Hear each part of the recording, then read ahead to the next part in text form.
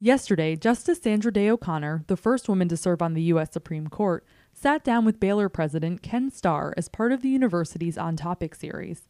She spoke with Starr about civics, which she founded in 2009, an interactive curriculum that uses computer games to teach young people about the U.S. government. She spoke with Starr about the need for civic education in the United States. When we got public schools in America, it was with the argument that the framers had designed this good new form of government. It was ingenious, wonderful, but we have to teach it to all of our citizens so they know how they are part of it and how this government works. And in the early years, the reason we got public schools was to teach civics, in effect. That was why we got it. Public schools, so that young people in this country, year after year, would learn how the government works. Well, today, as I told you, states are stopping teaching it.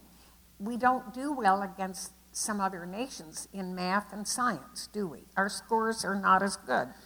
So we're focusing now as a nation on math and science and little time spent on teaching reading. But civics is just, it's not on the list. And it's getting short shrift. And a good many of the states have stopped making civics a requirement in public schools. I think that's a tragic error. I went to school in El Paso, and I got so tired of civics, I couldn't stand it. We had it every year, and it got a little tiresome. But do you know who Stephen F. Austin is? That's all we heard about, him and Sam Houston. Gosh.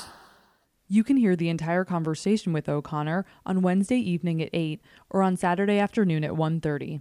For KWBU, I'm Becky Fogel.